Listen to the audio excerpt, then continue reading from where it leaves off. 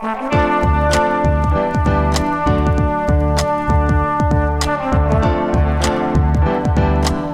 listening to the Co-Main Event Podcast. And now your hosts, Ben Folks and Chad Dundas.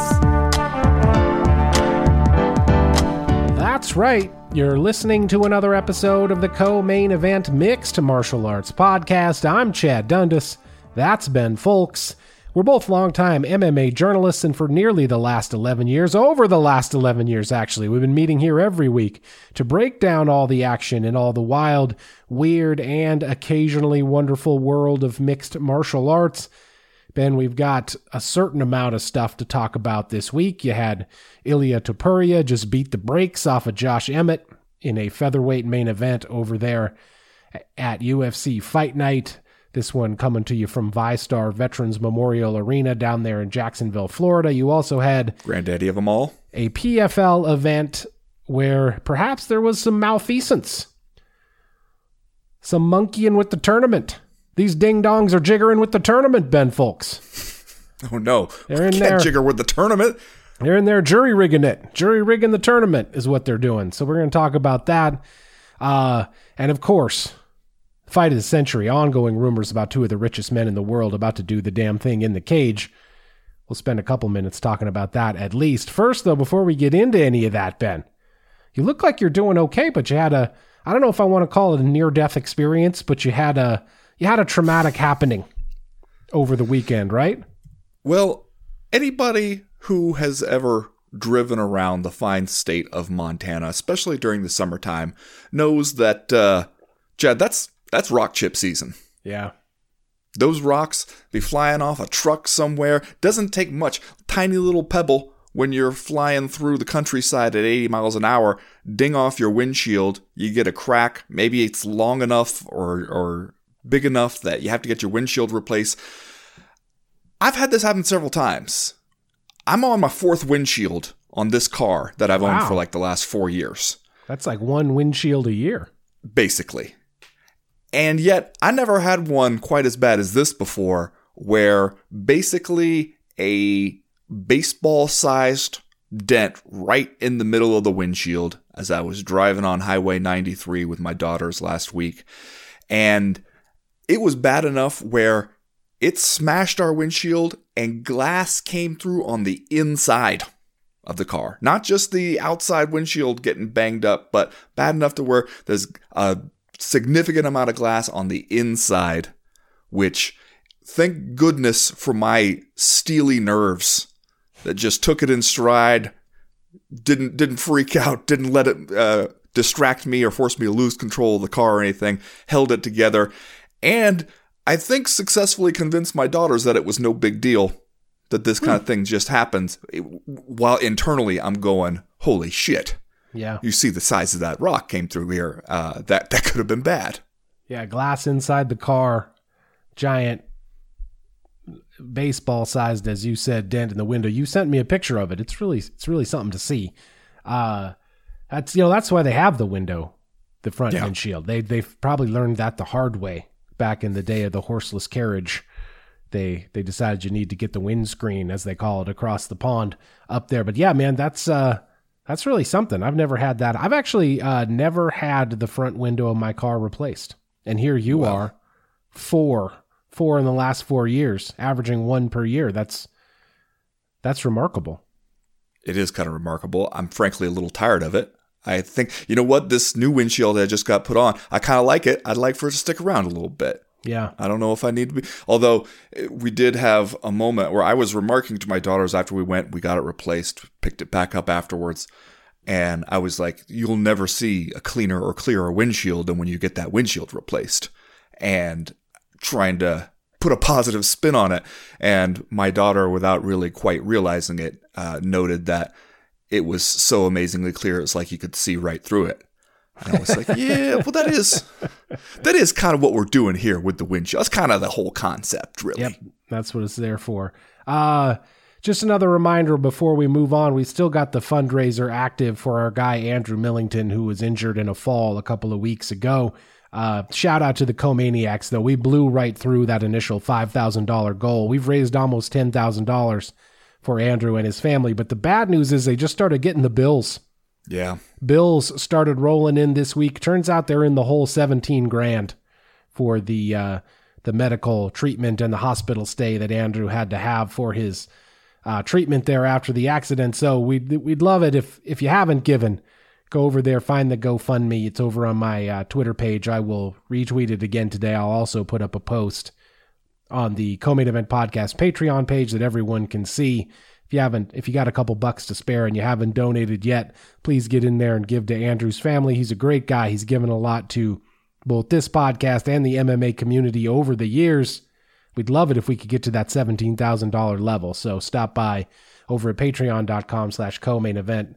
Share a couple of bucks with the family. They need a little help right now.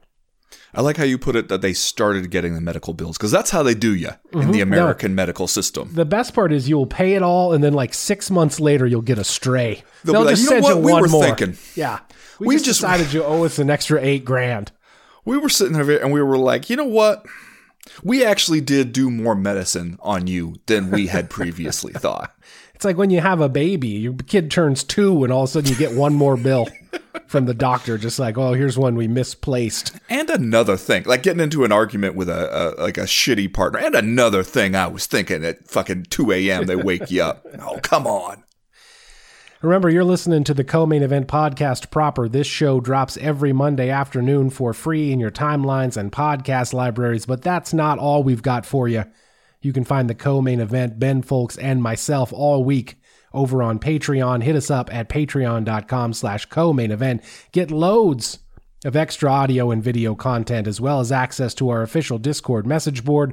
The coolest people in MMA are constantly chatting it up over there. And the only rule on the board, no assholes. You can now sign up for a 7-day free trial as well over at the Patreon at the $5 level. If you've been wondering about the Patreon, but you're not sure what it is or how it works or if it's for you, you can go over there and check it out for free for 7 days. And as you guys know, we can only keep making this show with the support from you, our awesome listeners. Come party with us. We think it's the funniest, smartest, most welcoming group of men and women talking fights online. So head over to patreon.com/co-main-event and sign up to join the team. You can also scoop up some dope CME merchandise. Just head over to our brand new merch shop where you'll find all your old favorites, like the original Dundasso t-shirt, the old school Cowboy Astronaut cigarettes merch, and of course the bestseller on the market, that Bobby Nux shirt. Just go to the website, comainevent.com, and click the link at the top of the page that says shop. As you guys know by now, we partner with our friends at Superconductor on the shop. They are a brand and design studio. You've seen their work for a long time on the CME. Our longtime collaborator, Johnny Ashcroft, we can't recommend him highly enough for all your design needs. Hit him up over there at studiosuperconductor.com or on Instagram at Studio Superconductor. We got music this week from our guy James, a.k.a. the Funk Soul Brother, a retired MMA fighter and hip-hop producer living in Seoul. If you like what you hear from him on the show, you can check out more over at Instagram.com/FSBbeats, over at YouTube.com/C/FunkSoulBrotherBeats. And as everybody knows by now, the word soul in Funk Soul Brother is SEOUL, because that's where he lives. Soul, Funk Soul Brother. You see what he did there. Very clever. 3 rounds as usual this week in the Co-Main Event Podcast. In round number 1, Ilia Topuria is a bad man. And in round number 2, PFL, what you doing, baby? And in round number 3, if we learned anything at all from Zuffa Boxing, it's that the UFC always prints the t-shirts first. All that plus are you fucking kidding me and just saying stuff. But first, like we always do about this time, let's do a little bit of listener mail. Listener mail. This week's listener mail is once again brought to you by NordVPN. Kids, have you signed up to get your free bonus month with NordVPN when you go to nordvpn.com/co-main or use the code COMAIN? If you haven't, you really, really should. With NordVPN, you get the fastest VPN on the planet. NordVPN provides online protection with a single click. Don't miss your favorite content. Even when you're traveling, stay at home virtually. Stay safe from malware and threat protection. Ben, you and I both have this on all of our devices. I use it constantly. What's your favorite part of NordVPN? Well, you know, Chad, I love the way it kicks on to protect you as you bounce from public Wi-Fi to public Wi-Fi. Doesn't matter where you are. Doesn't matter if you're going down to the windshield repair shop. Doesn't then matter if you walk across the street to the mall to get yourself a cheesy pretzel while you wait. Doesn't matter if you're then wandering around the weird little craft store manned by one mean old lady when they tell you the windshield isn't ready yet. No matter where you are, that NordVPN kicks on, protects you, keeps you safe. You can also access Nord's amazing cybersecurity apps, including the NordPass Password Manager, helping you keep all your passwords straight and close at hand. And with the NordLocker encrypted cloud storage app, you can keep your files backed up, synced, and protected from snoopers, loss, or malware in its secure cloud. Nobody will see, touch, or sell them. So you're telling me you drop your car off and they just put the windshield right on right at that moment? Just like one-stop shop, they get, we got a windshield here that fits your car. We'll just pop that bad boy right on there. Well, you should call ahead. I wouldn't recommend just going down there and being like, hey, you got one of my windshield back there? I mean, with you, I would keep some in stock, if you don't mind me saying. If I was the windshield guy, I would keep a few Ben Folks windows just in the back room because I know you're going to need them. I would figure you go down there and drop it off. They'd be like, come back on Tuesday. We'll have your shit done by then. You call them up, be like, hey, how about I swing by tomorrow morning? You put a new windshield on, take this broke-ass windshield off, and be honest with you, I don't even know what they do with it. I don't know what they do with that broke-ass windshield, Chad. I hope they recycle it, turn it into something useful. I hope that they have a little bit of fun with it first, honestly. Hit it with a sledgehammer? Yeah, like wouldn't you want to? Just to see. Maybe it gets old for them, but I gotta imagine your first 3 to 6 months on the job is really having some fun with those windshields you take off. Sign up right now for any NordVPN handy 2-year plan and get an additional month for free when you go to nordvpn.com/comain or use the code COMAIN. Of course, that offer includes all of the plans. They got the standard plan. They got the plus plan. They got the complete plan. It's all risk-free with Nord's 30-day money-back guarantee. Get your exclusive NordVPN deal by going to nordvpn.com/comain or just use the code, all one word, COMAIN. First piece of listener mail this week comes to us from Bubba Gump, who writes, remember way back when Burt Watson used to be a thing? Those were the days, huh? Well, in the words of our buddy Burt, Macy Barber is rolling! What should we make of this? Did we judge her too quickly? Ben Folks, Macy Barber went out there over the weekend women's flyweight co-main event on this UFC on ABC card. She got the second round TKO win over Amanda Ribas. You know, here's the thing about Macy Barber, who is only 25 years old, by the way. You take your eye off the ball for 1 second after she loses those back-to-back fights to Roxanne Modafferi and Alexa Grasso back in 2020, 2021. You look away for 1 second, you look back, she's won 5 in a row at this point. And that's saying something for the young developing athlete in Macy Barber. And this fight against Amanda Ribas, she looked nasty out there. In fact, both the co-main and the main event of this UFC Fight Night event over the weekend were bloody affairs. The blood was flowing out there in the final 2 fights on this card. She cuts her open with a nasty elbow in the clinch. She seemed like maybe she broke her nose with a punch later in that fight. And then, of course, starts things off in the second round with the high kick that I think maybe stunned Amanda Ribas, and then follows up with some shots on the feet, drops her, goes in with the ground and pound, forces the stoppage in the second round. What do you think at this point of Macy Barber? Is she a person that we perhaps judged too soon in her trajectory, in her development as an MMA fighter? I think the clear answer to that is yes. And I'm always saying this, that we are often as a community just too quick to label someone. We do it sometimes in both directions, where we get too quick to say, this person is the truth, they are going to be the next big thing, and we're all aboard the hype train. But even more so, we do it in the other direction, where we say, oh no, this person lost a couple, they're shit, forget them, they'll never be anything. And especially when somebody as young, both chronologically and in the game, as Macy Barber, this is her 15th pro fight, as you said, 25 years old, there's still a lot that can happen at that point in a fighter's career. They're still growing and changing. They can be getting better. They can be getting worse. And especially when you look at 2 losses, granted, they're back-to-back losses, and that is always going to trigger some aspect of the fan base to say, okay, this person's a bust, forget it, especially if they got excited about you when you were, 7-0, 8-0. but worth remembering, she injured her knee in that Roxanne Modafferi fight, which is not saying that, wasn't still a loss. You lost. That stuff can happen to you. That still goes down as a loss. And then the next one, she loses a decision to Alexa Grasso. Worth remembering, Alexa Grasso, now the champ. So maybe not a career ender to lose a decision to that person. But then, yeah, reels off 5 in a row. This one looks dangerous. Looks not only looking dangerous herself and what she can do to you, but it's pretty clear, I think, when you watch some of these recent Maycee Barber fights, that she got a little bit of that dog in her, Chad Dundas. Yeah, she got a little edge. She got a little bit of that dog. You like to see the nastiness, I think. You do. Out there from Maycee Barber. She smells the blood. She goes out there. She gets the finish. She's got a little edge to her, which I like. Anyone, you know what? She fought Roxanne Modafferi and Alexa Grasso in like her 4th and 5th UFC fights, that's a big step up in competition, man, from fighting the J.J. Aldriches and Jillian Robertsons of the world to then go in there against Roxanne, who of course was, she was getting toward the end of it in terms of her MMA career by 2020. She only had a couple years left. She had been in the game for a long time, but she was still a crafty veteran. And it's tough to go out there, especially when you injure yourself and beat somebody like Roxanne Modafferi, who's got so many more fights than you do. And Alexa Grasso, she was like on her 16th or 17th MMA fight.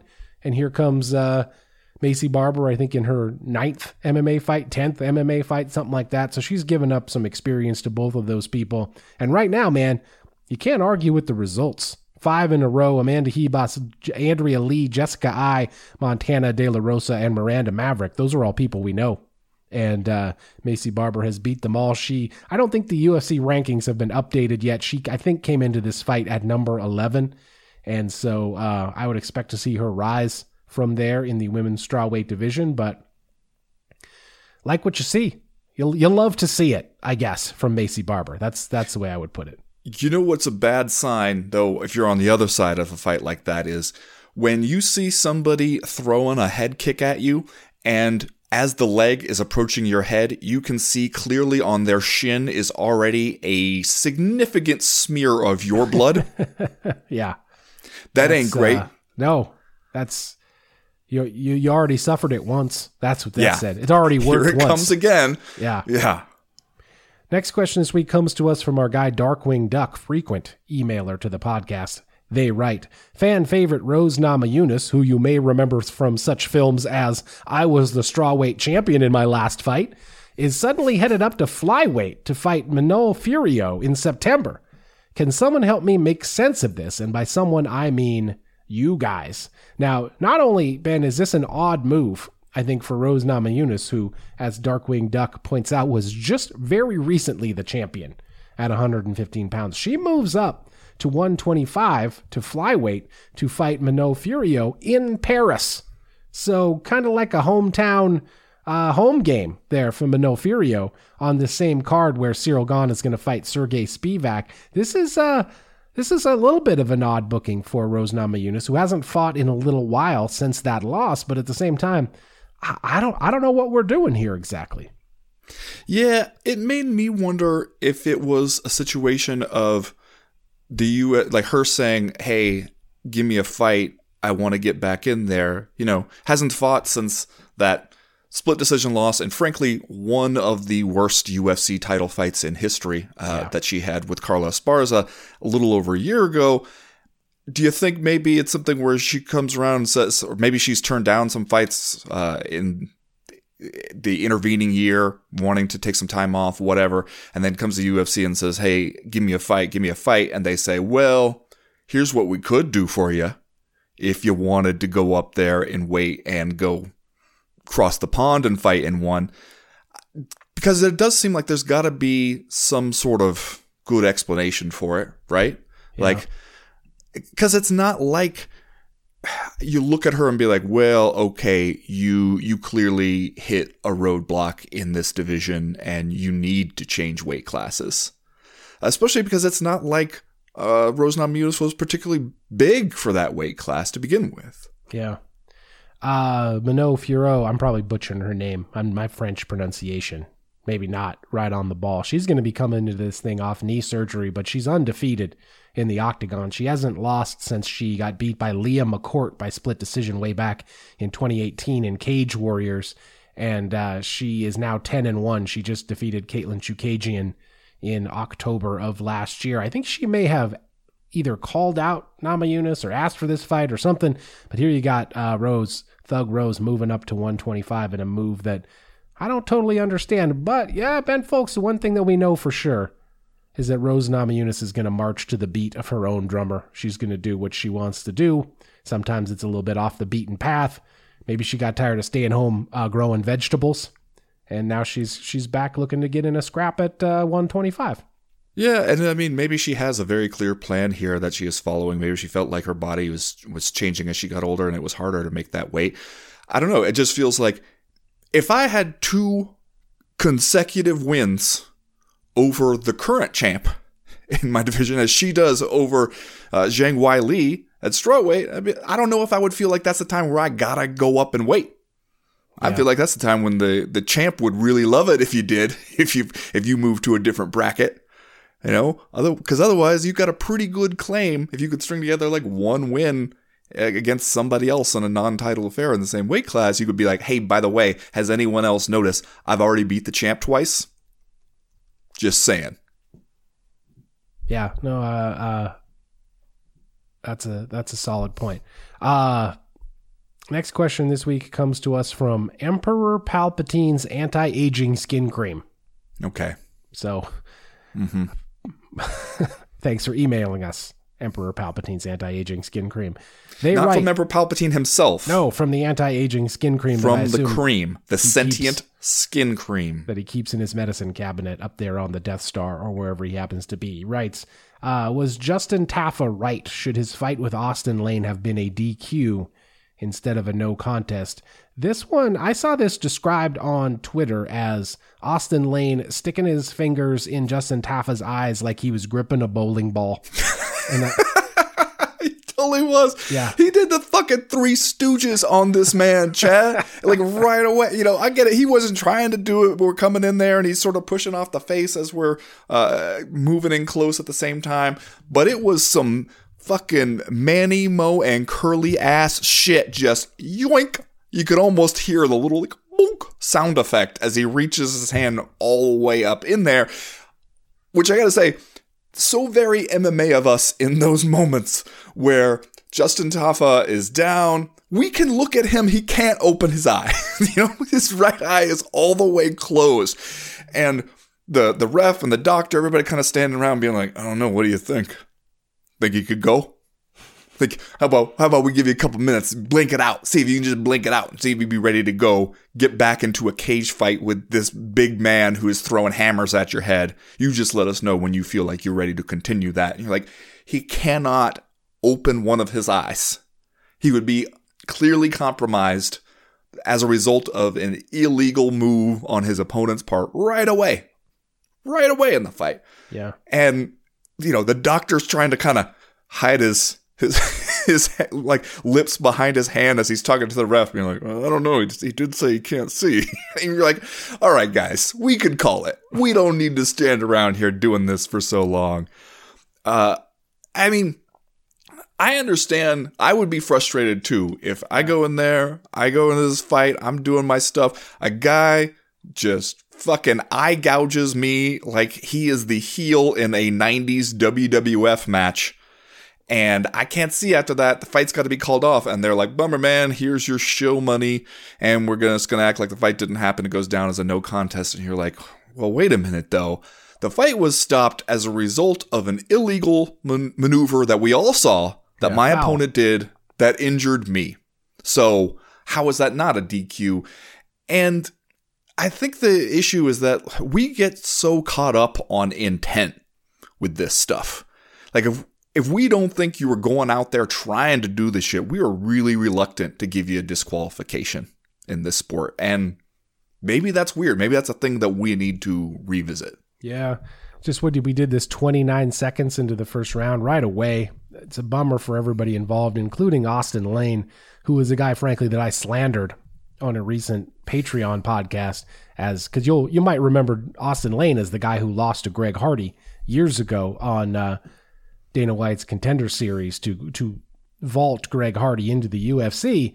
And I said at some point on a Patreon show, we never heard from that guy again. Well, it turns out in the wake of that loss to Greg Hardy, he lost his next one against Frank Tate, but then he went 8-1, won a couple of heavyweight titles in smaller organizations, including, Ben, being the Warfare FC heavyweight champion, which that just makes you sound badass. Yeah, it does. He works his way back to a Dana White Contender Series fight, wins that first round TKO, gets into the UFC. It's like 5 years after he lost to Greg Hardy. And then he has this happen just 29 seconds into his Octagon debut against Justin Taffa. He sends the tweet out. He seems like a good dude, Austin Lane. He takes responsibility for this. He wishes Justin Taffa well in his recovery. This isn't the way anyone wanted it to end. But I will say, maybe should be a DQ when you stop the fight owing to a foul committed by one person.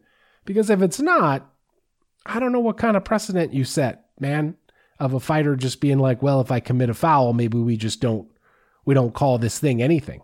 It's not a win. It's not a loss. We make it a no contest. It's just a weird way to handle the rules in a sport where I feel like we handle the rules in a weird way frequently.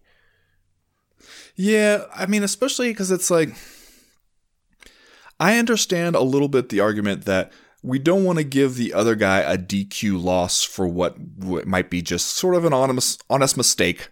We're in there, we're throwing heavy leather. Shit can happen. You're trying to push off and circle out of there. When you get in close, you push off the guy's face. I mean, granted, you're not supposed to have your fingers out in that situation. Everybody's told that in the back, so that is a counter argument you can make. I understand that we don't want to put an L on the guy's record for that. You know, you look at the situation with John Jones, where the L on his record against Matt Hamill, where, you know, he's throwing all the kind of strikes he can think of trying to finish this guy off. He throws a technically illegal strike. Did he mean to throw it? Yeah. But also, he didn't really seem to realize that it was illegal as he's throwing it. We were okay with him elbowing the shit out of Matt Hamill's head like it was a piñata he was trying to get candy out of from all other angles except this one angle. And so it does feel weird to be like, okay, he's still walking around with this DQ loss on his record. We don't want to do that to other people.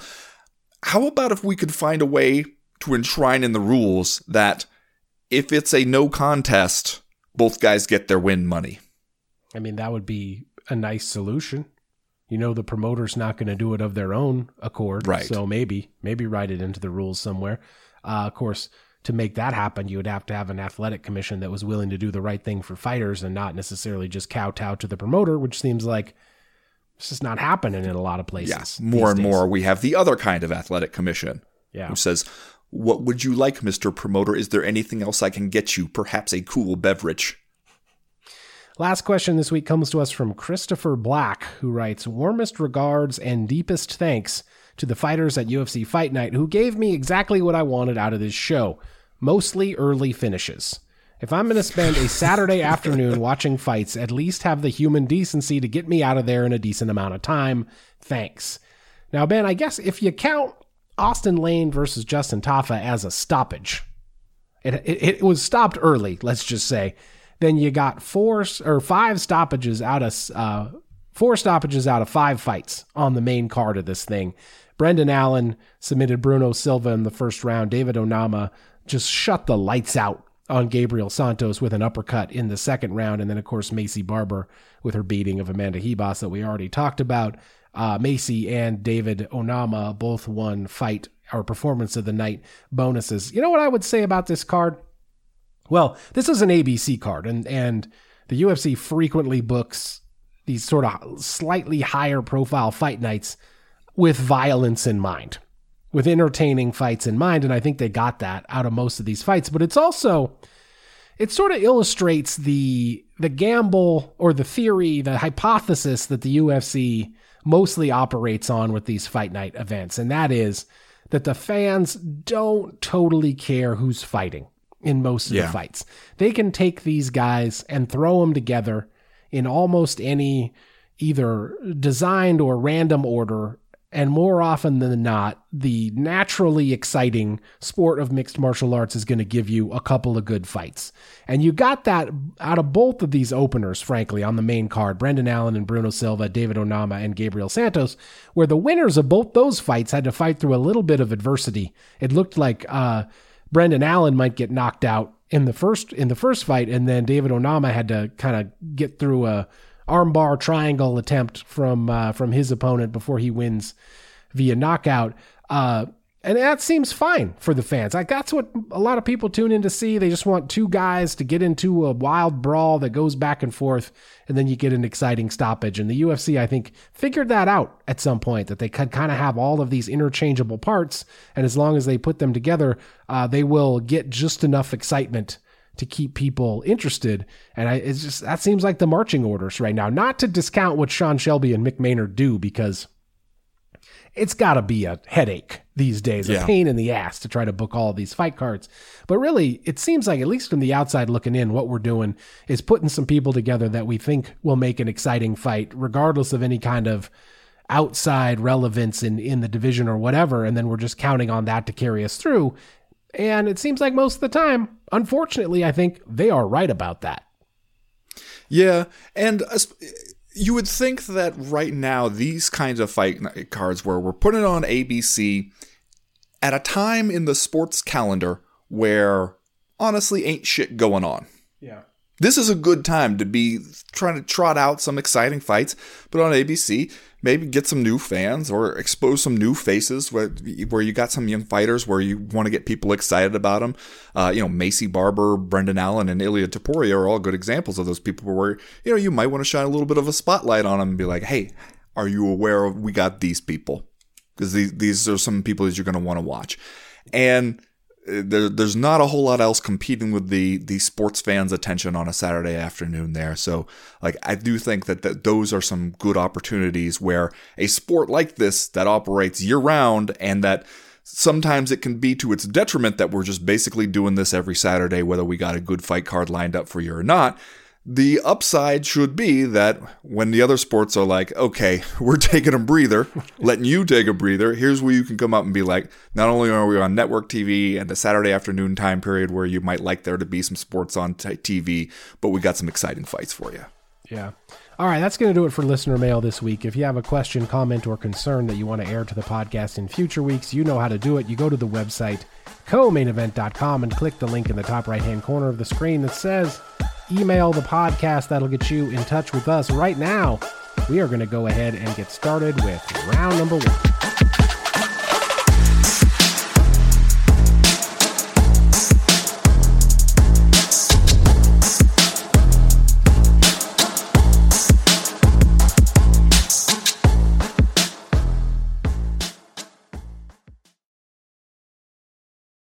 Well, Ben, coming into this fight, Josh Emmett had said that Ilia Topuria is really good when he gets to be the hammer, but that Josh Emmett was going to go out there and do his best to make Ilia Topuria play the nail. That did not work out for Josh Emmett. He came out of his corner in the first round very aggressively, throwing them thangs, as he is known to do. And maybe in a minute we can talk about Josh Emmett's overall gameness, which was pretty unrelenting in this fight. But this turned into a showcase for Ilia Topuria. Just another one of these very young, up-and-coming UFC potential stars, 26 years old.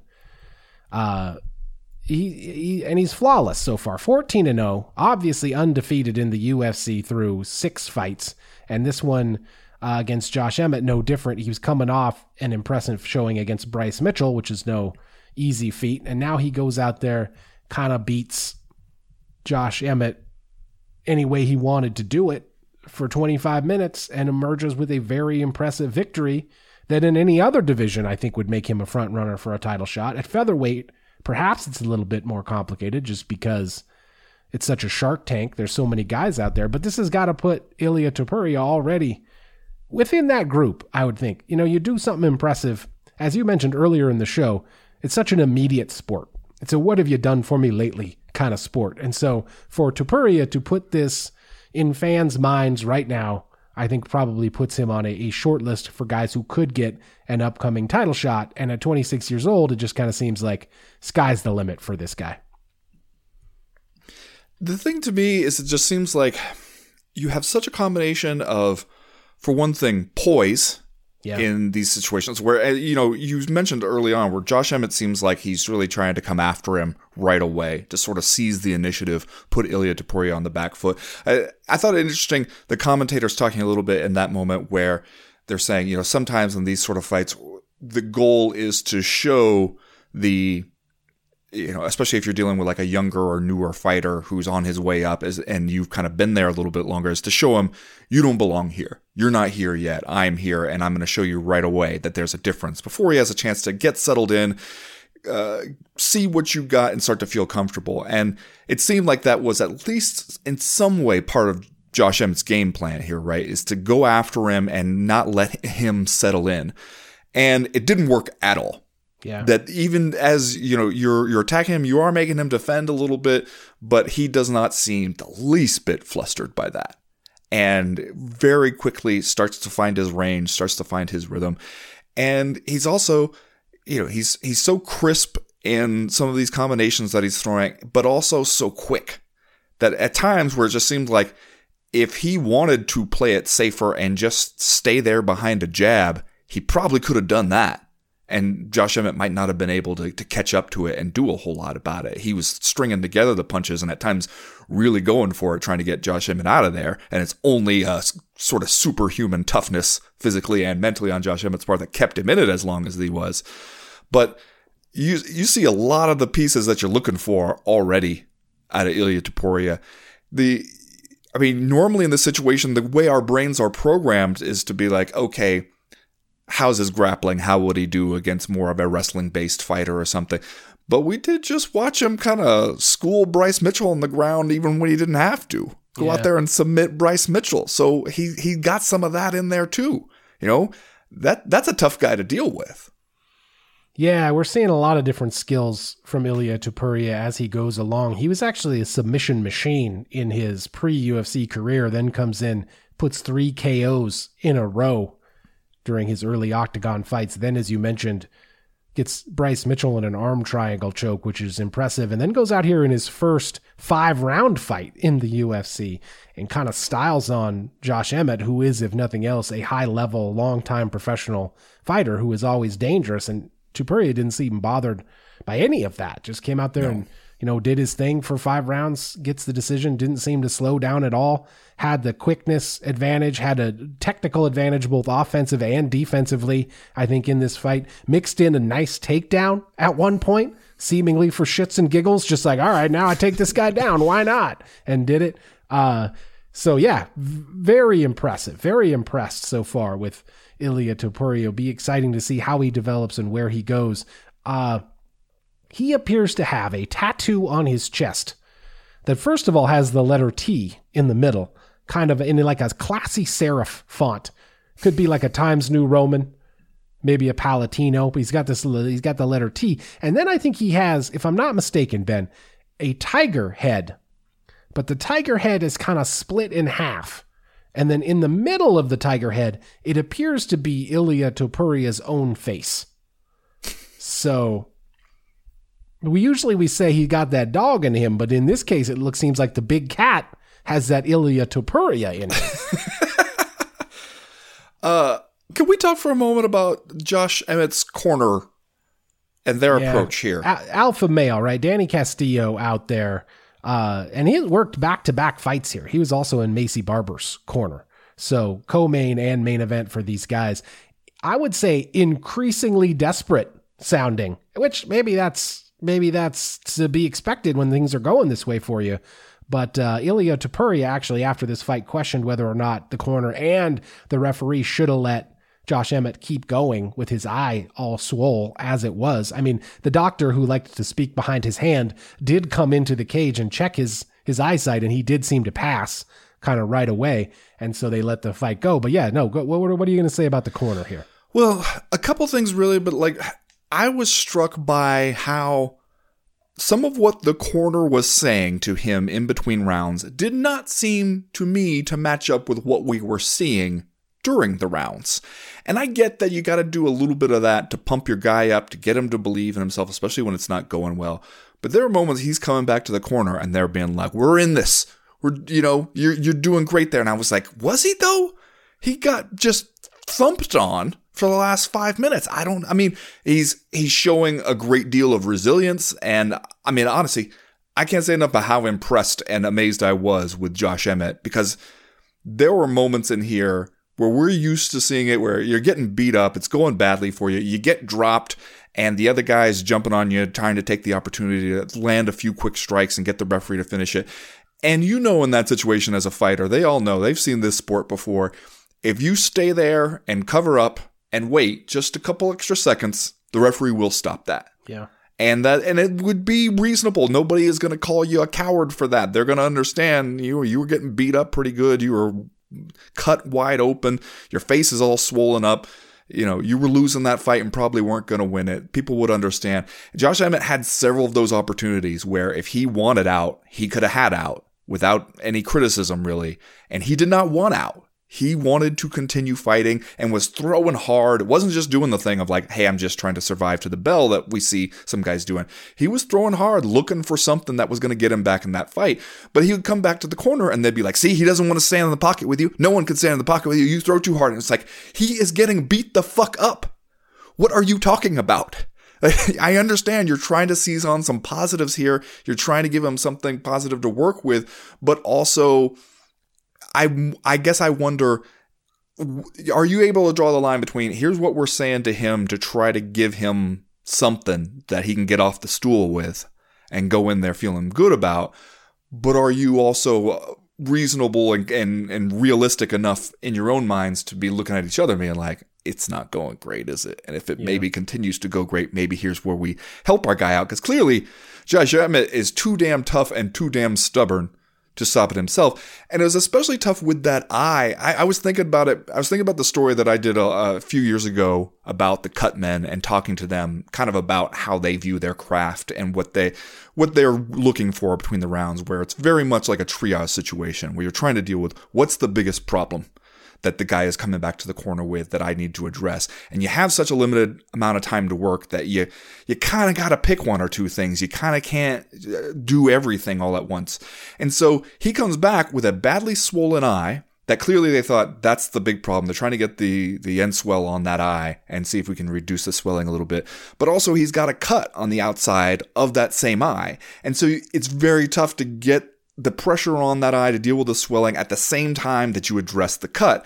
And so by the time he gets off the corner, okay, we dealt with the swelling a little bit, but it's still bleeding. Yeah. And that's still going to be a problem for you. And it's like when you have that much damage kind of centralized in one area, he's going to be compromised. Yeah. And that's where you would think, like, I would hope his corner is at least paying attention to the possibility that we might need to do for him what he cannot do for himself here. Yeah, it's worth just repeating the scores from the judges on this unanimous decision. It was 50-44, 50-42, 49-45 in favor of Ilia Topuria. And, I don't know if they should have stopped this one. Obviously, Josh Emmett was taking a solid beating.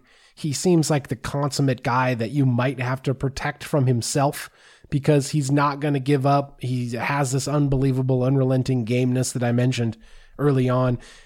And, he just fought for the interim championship against Yair Rodriguez just before this fight. So he knows he's still capable. He believes in himself, or you'd assume that he believes in himself so much. And when you got the kind of power that Josh Emmett has, you got to be like every round thinking like, okay, even though I'm losing this, I still got a chance. Because if I just connect solidly with this guy one time, I can knock him out. So you got all those things at play. I don't know what the corner should have done. The doctor cleared the guy to keep fighting. It seemed to me on television that Josh Emmett could still see, although his vision was clearly reduced. So it's a borderline call for me for what could have been done. But I believe there was a 10-7 round handed out on one of the scorecards here, which you don't see. You just don't see. And so that tells you how it went. But I think bottom line, top line story here, Ilia Topuria, well-rounded, very impressive undefeated guy who will be very interesting to see what his trajectory continues to be. Yeah. And I guess lastly, the thing I would say is you're right that Josh Emmett seemed like he was still with it, still wanted to continue, all that stuff. And there is an argument to be made that one of the things that we as fans get out of this sport, and one of the things that kind of reminds you why you watch it, is not just some guy going in there and being really great at fighting. That is cool and everything. But also, you see human beings pushed to this extreme limit, pushing themselves and each other to this extreme limit. And sometimes there's an element where it's inspiring to see what somebody can do, even in a losing effort, just because they don't want to give you the satisfaction of getting them out of there. And this is one of those fights where you come away being like, okay, Ilia Topuria, you're very excited about what he can do in the division.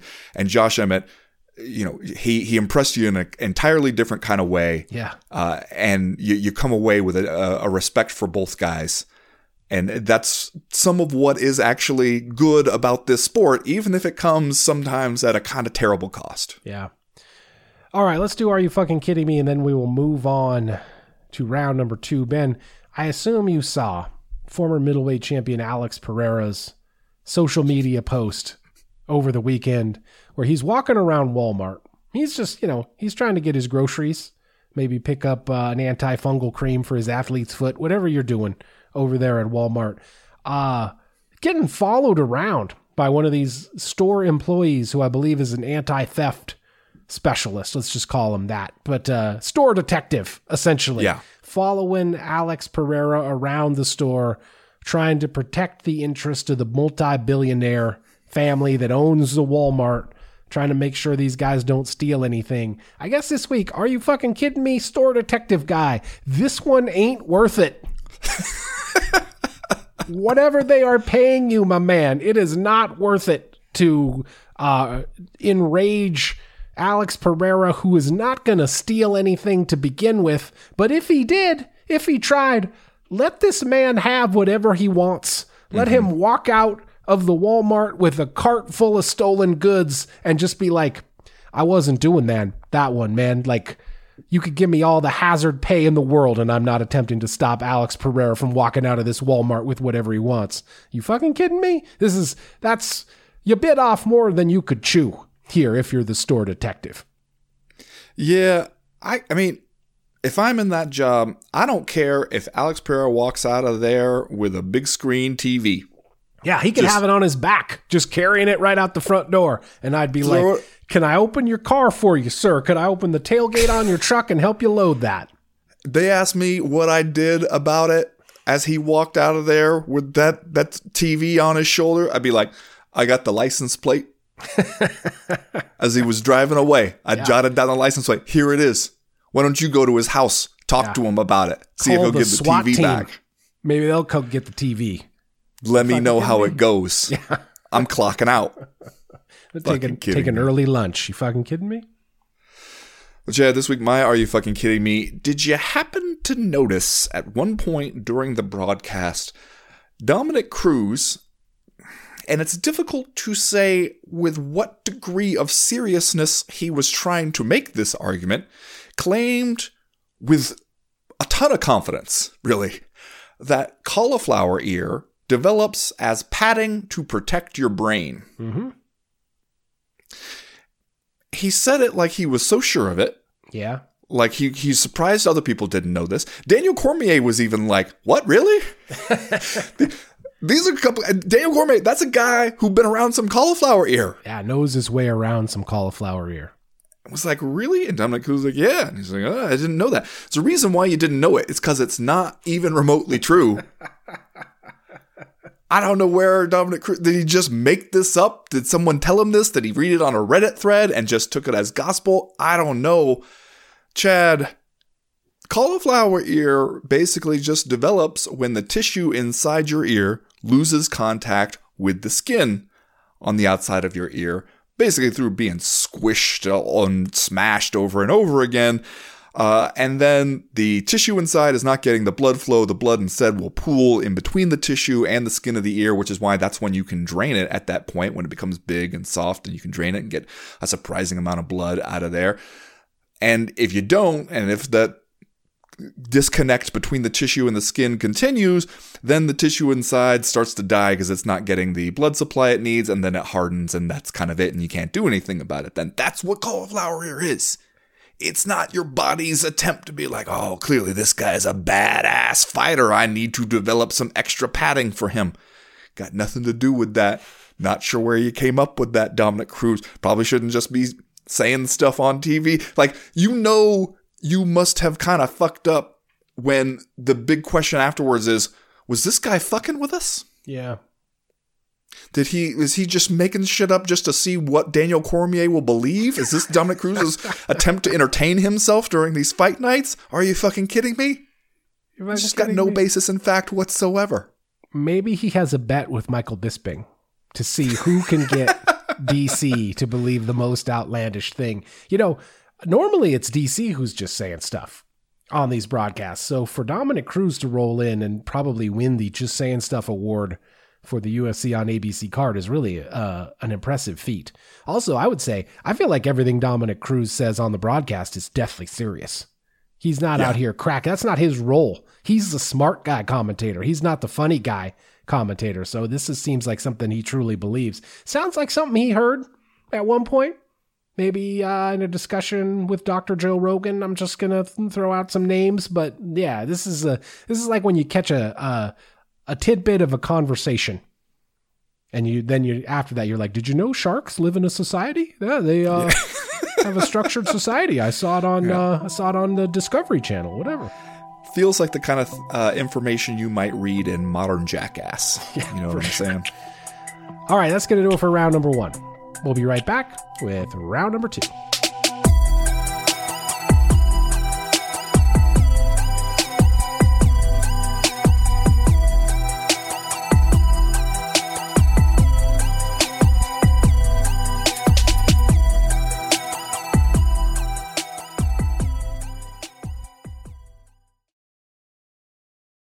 Jed, the PFL is monkeying around a little bit with how this shit's supposed to go, basically because they felt like the fight wasn't good enough, and damn it, they don't want to see anybody rewarded for it.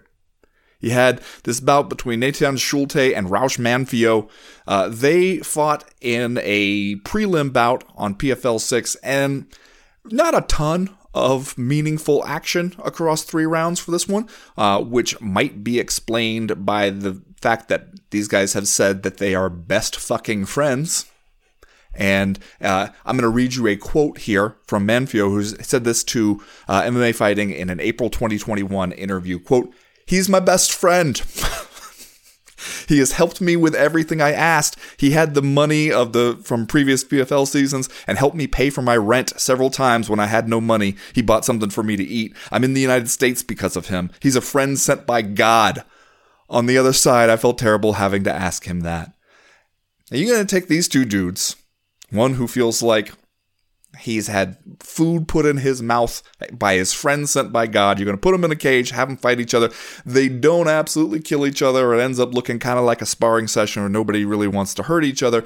And then PFL says, you know what? We're not going to let you advance off of that one. As PFL put it, did not meet the standards which all PFL fighters agree to uphold in competition. All fighters in PFL fight agreements agree to use, quote, their best efforts, skills, and abilities as a professional athlete to compete and defeat any opponent. It was very clear that Nathan and Raush did not meet that contractual standard in yesterday's bout. PFL immediately suspended both fighters from the season and deemed the fight to have 0 points for purposes of league standings. And so, Chad, as a result, Shane Burgos advances to the playoffs.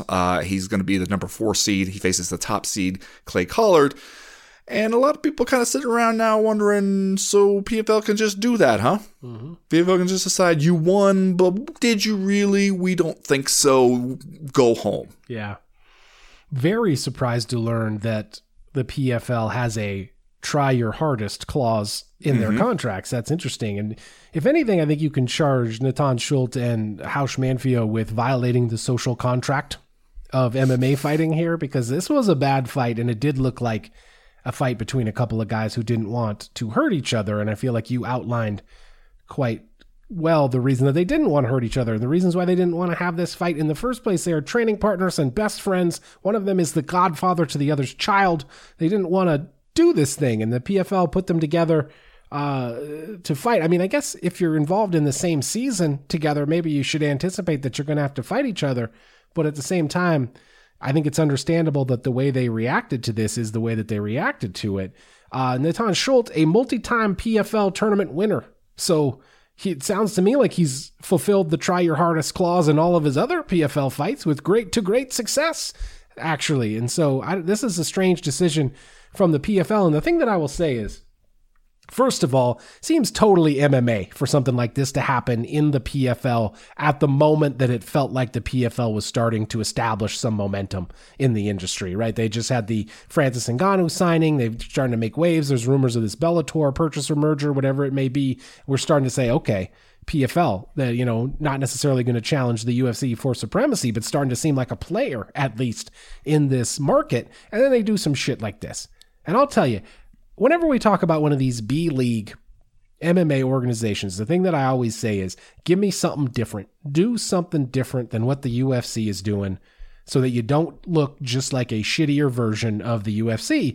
And regardless of what you think about the tournament format or the season format that the PFL has, it is in fact something different. And the thing that I feel like it effectively establishes that the UFC does not always establish these days. We just talked about the UFC's theory for these fight night events where they're like, throw anybody out there and whatever happens, happens, and we'll get a couple of entertaining fights and that'll be good enough.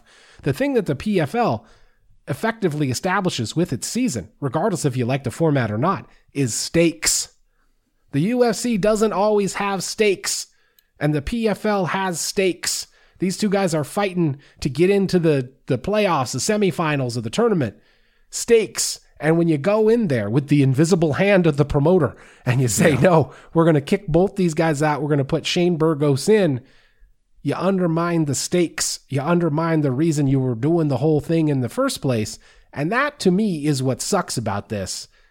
Even though you watch this thing and it was a bizarre and bad fight, and they had a gentleman's agreement where the corner men would not say a word. So silent corners during this fight. But I don't know what you expected from these two guys.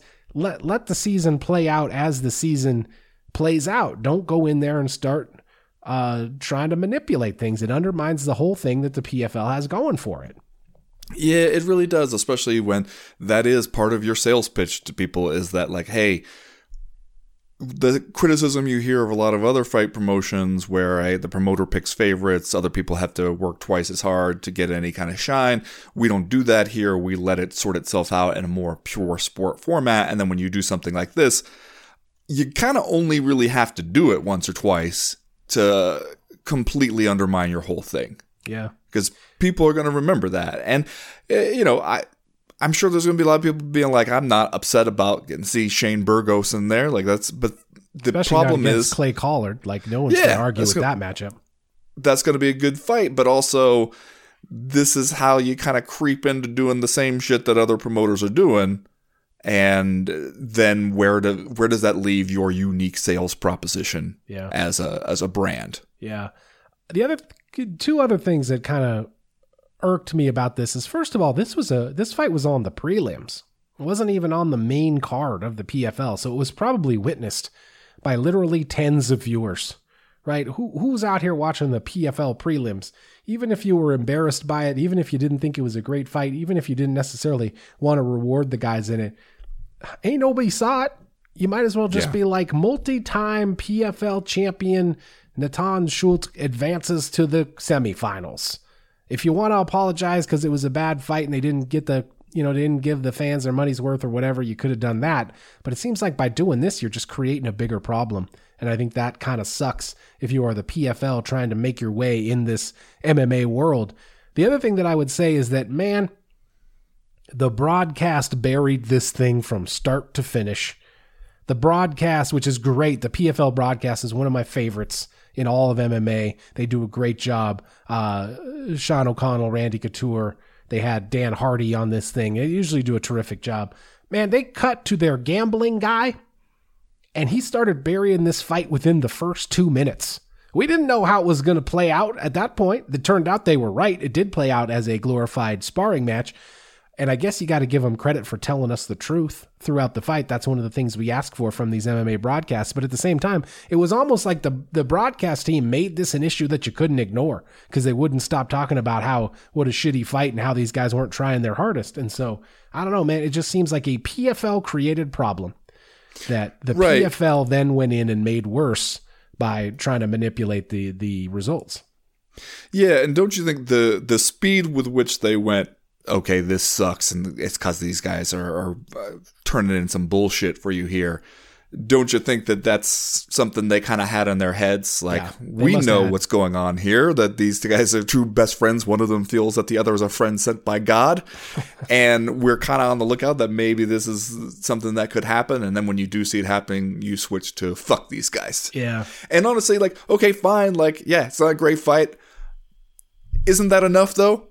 Couldn't you just do that on the broadcast and maybe tell yourselves in the future we'll try to keep people from fighting their bosom buddies, and we'll talk shit on them on the broadcast, and then we'll move on. Like that could have been all there was to it. Yeah. You know? And yeah, like I said, it was going to be Schultz in the semis. And he in the past has shown that he does in fact try hard when he's not fighting his friend sent by God or whatever. So just let him go up in there and see how things shake out. But that's not what they did, and now we're all talking about it, which doesn't seem great for the PFL. We should be talking about him for other reasons. All right, That's going to do it for round number 2. We'll be right back with round number 3.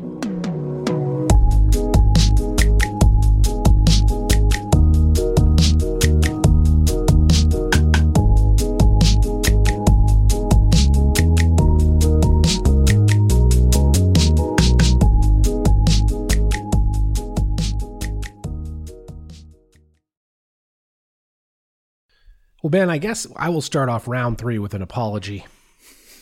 I'm sorry to the listeners that we're going to talk about this stuff, but as I was sitting at my desk making the plan, the pre-production plan for this episode of the Co-Main Event, I had to ask myself, man, if we're not doing the Co-Main Event podcast to talk about the possibility of Elon Musk fighting Mark Zuckerberg in a cage, what are we even doing here? Yeah. If you want to listen to a podcast that does a blow-by-blow breakdown of Sean Strickland against Abbas Magomedov from this weekend's UFC Fight Night event, there's plenty of that shit out there for you. For the next few minutes here, we will talk about the absolute ridiculousness of the idea of Mark Zuckerberg fighting Elon Musk in the UFC's octagon. Seems like these two guys have worked themselves into a shoot. Some idle social media banter has taken on a life of its own. And now you've got Dana White, who not 2-3 weeks ago was sitting there on the stage saying, we don't do gimmick fights. That's not what we do here. Is filming a trollish ass Instagram video of himself wearing a Zuckerberg versus Musk t-shirt with the UFC logo on his sleeve. Shades of the Zuffa boxing, as I said at the beginning of the show, where all we did was print up the t-shirts and it never got beyond that. I don't even know what you make of this entire situation except to say, if you needed a bright flashing sign to tell you that the stuff Dana White says while he's sitting on that podium ain't worth a pinch of salt, well, you got it. Now you got it, because here we are trying to make the biggest fight in the history of the universe, or whatever he called it. First thing I'm going to say here, these two nerds are not going to fight each other. They're just right. not. Probably right. I believe Zuckerberg would absolutely do it because, as we have learned, Mark Zuckerberg has almost immediately, upon getting into jiu-jitsu, become a jiu-jitsu guy. And a couple key things about being a jiu-jitsu guy, especially a kind of like beginner first few years of jiu-jitsu level jiu-jitsu guy. One is claiming like that I was not out at that tournament. Please don't put it in a newspaper that I was choked out in the tournament. I was never out. I was just grunting effortfully as I was on my way to winning these matches. That's classic jiu-jitsu guy shit. Other classic jiu-jitsu guy shit is when you see an opportunity to fight somebody who you know doesn't know shit about jiu-jitsu, you jump on that. Because you know there's a huge difference between having a little bit of jiu-jitsu and having no jiu-jitsu at all. You're like, oh, I could tap that guy out. I could play tough guy against that guy. Like, I'm in here in the gym with these dudes who are being kind of nice to me because I'm like one of the richest men in the world. And, you run up against your own limits a little bit, but you see like, oh, this guy wants to talk. Like, oh no, I will definitely fight him because he doesn't know shit. I could beat him. I know I could. Like, that's classic jiu-jitsu guy shit too. So like, Mark Zuckerberg, I absolutely believe you do it. Elon Musk is just trying to be the internet's chief silly little guy at all times. And so he wants to be liked, wants to be cool. He can't say, no, I would not do a fight because I don't know anything about fighting. And Mark Zuckerberg actually does. He can't say no to that. So he has to say yes. But this is also the guy who had to buy Twitter because he just accidentally kind of talked himself into it by just saying stuff. So yeah, he would love to be able to just say he'll do stuff and then not do it. It's just that occasionally you are forced legally to do some shit after you talk about how you're going to do it. This is one he's going to be able to wriggle out of, I'm sure, and is going to want to wriggle out of. Here's what I want to zero in on for a moment. Dana White's, obviously bullshit, immediate about face from that's not the kind of fight we make. We only, we're the best fights are the best, all that kind of shit, to going like, oh, these two dudes who aren't fighters. Yeah, absolutely. I would absolutely positively do this is the way he put it. Here's Dana White's quote about the interest in the fight. This would be the biggest fight ever in the history of the world. Bigger than anything that's ever been done. It would break all pay-per-view records. These guys would raise hundreds of millions of dollars for charity. You don't have to be a fight fan to be interested in this fight. Everybody would want to see it. Now, first of all, if you think that Mark Zuckerberg, Elon Musk, and Dana White are all going to team up for a fight where all the money goes to charity, then you must not know shit about any of them. You just must not know how they do. Because first of all, if these guys want to give a whole bunch of money to charity, they don't got to fight to do it, Chad. They could just give the money. Yeah. They could just do it right now. Wouldn't even miss that money. So also, I don't see Dana White being like, oh yeah, it's all for a good cause. Sure, we'll get involved in that. That sounds like this would really benefit charity. Like, no, that is not how Dana White does. So put that out of your mind right at the beginning. But this claim he makes, this would be the biggest fight in the history of the world, bigger than anything that's ever been done. Ali, Frazier, forget that shit. Forget all the big fights we've seen in MMA between people who have trained their entire lives to get to this point. Forget it all. A recreational jiu-jitsu guy against, Richie Rich with a weird torso when he takes his shirt off. That would be the biggest fight in the history of the world. Let's say, for the sake of argument, just for a moment, Chad, that that's true. Okay. Let's say that just the number of people that you could get to come pay money to watch that fight actually is greater than the number of people who will pay to see fighters fight. What would that say about this sport and this business? Yeah. The mere suggestion that two of the richest men in the world would engage in a cage fight against each other is some true demise of the empire shit, right? Like, that belongs in a textbook right next to Let Them Eat Cake, right? Like, that and like bespoke vacation pleasure cruising submarine suffers catastrophic implosion. That's like, those two things should be in a textbook that future children read when they're like, tell me about the fallen empire that was the United States of America. That's signifiers that we are in the end times of all of this bullshit. And normally, this is a situation, obviously, that the Gracies could never have imagined when they invented the UFC in 1993 as a half-assed marketing campaign for their jiu-jitsu brand. Never could they have imagined that a couple decades later, two of the richest men on earth would be, if nothing else, invoking it in conversation. But like, if you would have told me 15 years ago that at one point the two richest guys in the world, or two of the richest guys in the world, would be talking about fighting in the UFC, I would have been like, oh, well, that must mean that the UFC has elevated itself to become a major part of the mainstream culture, which I guess maybe is true. But in this instance, it seems like what it actually means is that the baseline culture for billionaires has declined to such an extent that now you got these two absolute jabronis talking about fighting each other in the cage. It's unbelievable. I agree with you that like the two nerds are probably not going to actually do the damn thing. But I will say as a caveat, isn't the lesson the lasting lesson of Mayweather-McGregor that you can never say never? Sure. I do think the big obstacle here is Elon Musk's tremendous ego, because he's not going to get in there and get embarrassed, which he surely would. I don't know. We've already seen him get talked into some shit he shouldn't have done. We've already seen that. He wants to be cool so badly. And if anything, his whole existence is proving that you cannot buy your way into cool, no matter how much money you have. And there's no way he's going to get it. I mean, you saw just like the paparazzi photos of him with his shirt off, right? Yeah. Like, he doesn't even want to do that part of it. And so there's no way I believe that he is actually, Mark Zuckerberg, absolutely, he will go in there and like, you know, do a semi-competent guillotine choke on Elon Musk if you let him. But Elon Musk is not going to agree to that. It's weird how this seems like sort of a piece of our cultural bent towards like celebrity boxing, that kind of thing, where you can sort of half-ass fashion your way into being a tough guy, a fake tough guy, if you want to.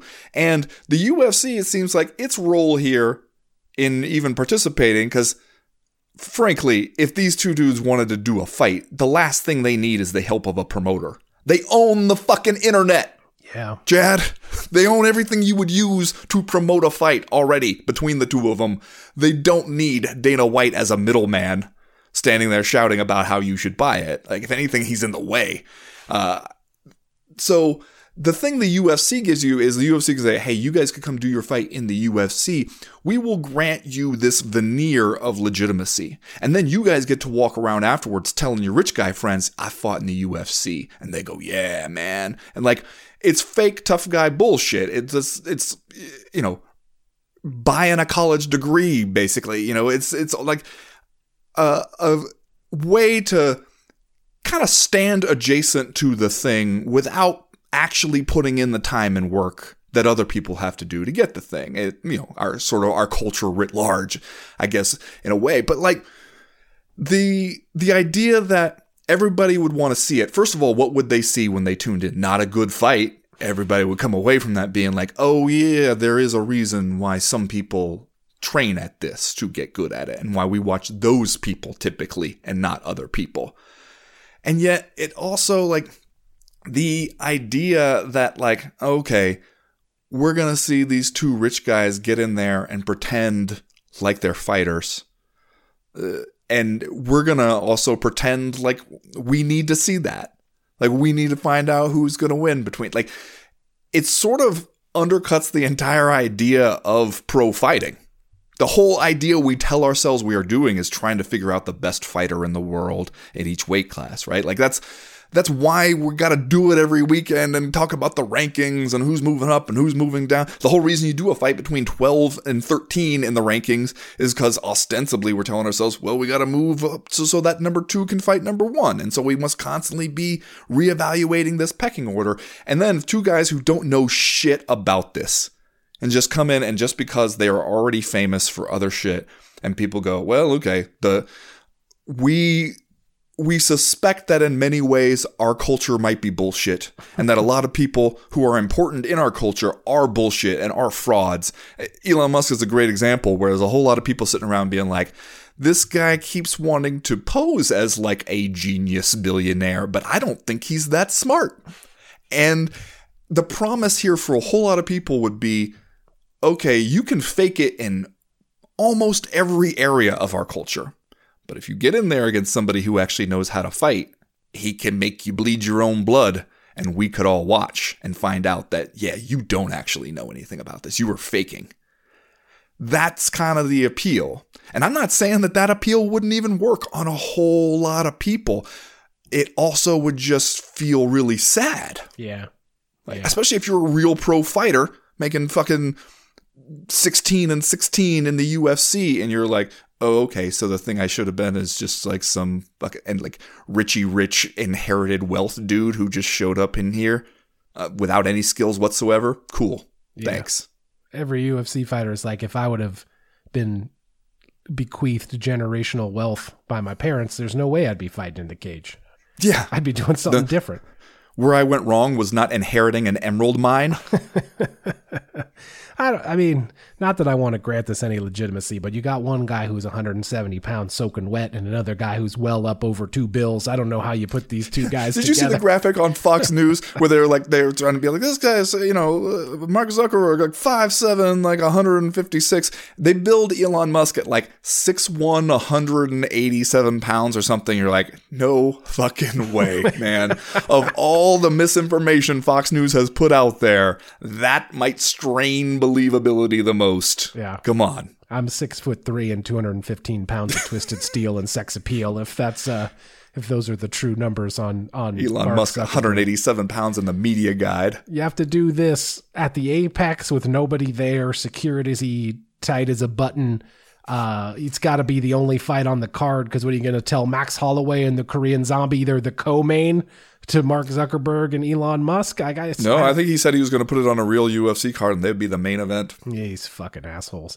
That's not going to happen. Anyway, we're sorry. We apologize for engaging in this discussion. All right, let's do Just Saying Stuff, Ben, and then we'll get out of here for this week. Ben, what's your Just Saying Stuff? Well, Chad, have you been paying attention to the big homie Oklahoma Senator Mark Wayne Mullen?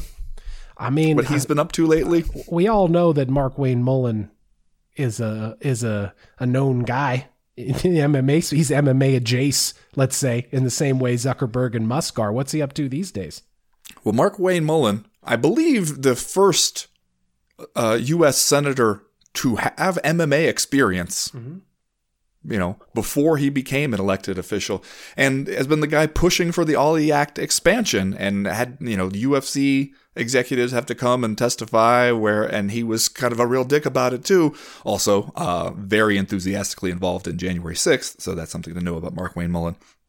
He's been getting into it with Sean O'Brien, a lawyer for the International Brotherhood of Teamsters, or I think the International Brotherhood of Teamsters CEO, but Sean O'Brien, after these kind of contentious hearings, goes on Twitter and is talking about Mark Wayne Mullen, says, greedy CEO who pretends he's self-made, in reality just a clown and fraud, always has been, always will be. Quit the tough guy act in these Senate hearings. You know where to find me, any place, anytime, cowboy. # little man syndrome. Now, then Mark Wayne Mullen going to fire back and say, an attention-seeking union Teamster boss is trying to be punchy after our Senate hearing. Okay, I accept your challenge. MMA fight for charity of our choice, September 30th in Tulsa, Oklahoma. I'll give you 3 days to accept. Oh, wow. Everybody trying to cage fight these days. We got to make a law. Speaking of which, we should just outlaw this. No cage fights for charity. No more. I'm just saying this week, in many ways, Mark Wayne Mullen is the perfect representative from the MMA world to become a U.S. Senator. Because when MMA sends people, we should send somebody who is representative of the field. Not necessarily like our standouts, our exceptions to the rule. We should let people know this is kind of what you could expect over here in this world, is a Mark Wayne Mullen. We'd love it if a Brian Stan would go run for something. Vote for him in a heartbeat. It'd be great. Mark Wayne Mullen is what you're more likely to get, though, if you were just to pick somebody out of the MMA pool at random. Yeah. There you go. I'm just saying. Just saying. I mean, we did send Sharice Davids to the House, so... that's a feather in our cap. She seems like a good person. Yeah. Ben, this week, Aljamain Sterling was over there on Jake Paul's BS video podcast, which is a good name for anything involving Jake Paul. But here was his quote about how he views his relationship with the UFC. He says, "I almost feel like maybe the UFC is almost like my pappy, you know?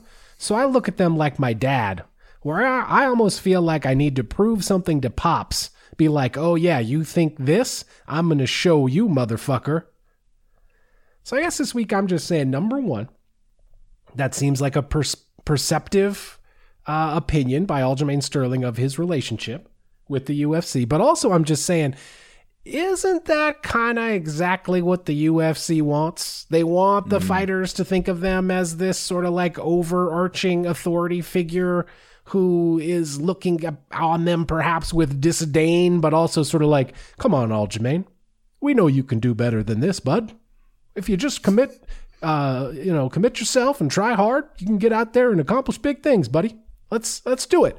Isn't that kind of what they want? They want, Dana White wants you to think of him as this older gentleman who would really like you to do something that impresses him. Kind of like I feel like that's the unspoken part, but it's kind of what they're angling for. Aljamain, you might want to go a different way with how you view your relationship with them. Just saying. I'm just saying. Yeah. They're also kind of going to be the Logan Roy type of father, yes, exactly. Where always making you strive for approval that you'll never get, and using it to pit you against each other so that you will never unite against them. Yeah. They're going to find the document where it's like, is Aljamain Sterling's name underlined or is it crossed out? Hard to know. All right, that's going to do it for this week's Co-Main Event podcast. Thanks, everybody, for listening. Remember, we are over at the Patreon page all week this week. Wednesdays, live chat. Thursdays, doing the damn thing. Fridays, the power hour. We'll keep you entertained over there. Check us out, patreon.com/co-main event. As of right now, though, we are done. We are through. We are out. You might want to think of it as like just a business relationship. Just like, they are the promoter, I'm the fighter, their job is to sell the fights, my job is to win the fights, and that's just how we do it. Not like they're my dad.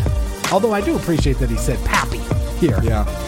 Like that. But it's not your dad, man. They're just like the somewhat exploitative business partners that you work with. I don't hear people say pappy that often. No, pappy's a good one. More people should say pappy, in fact. I'm a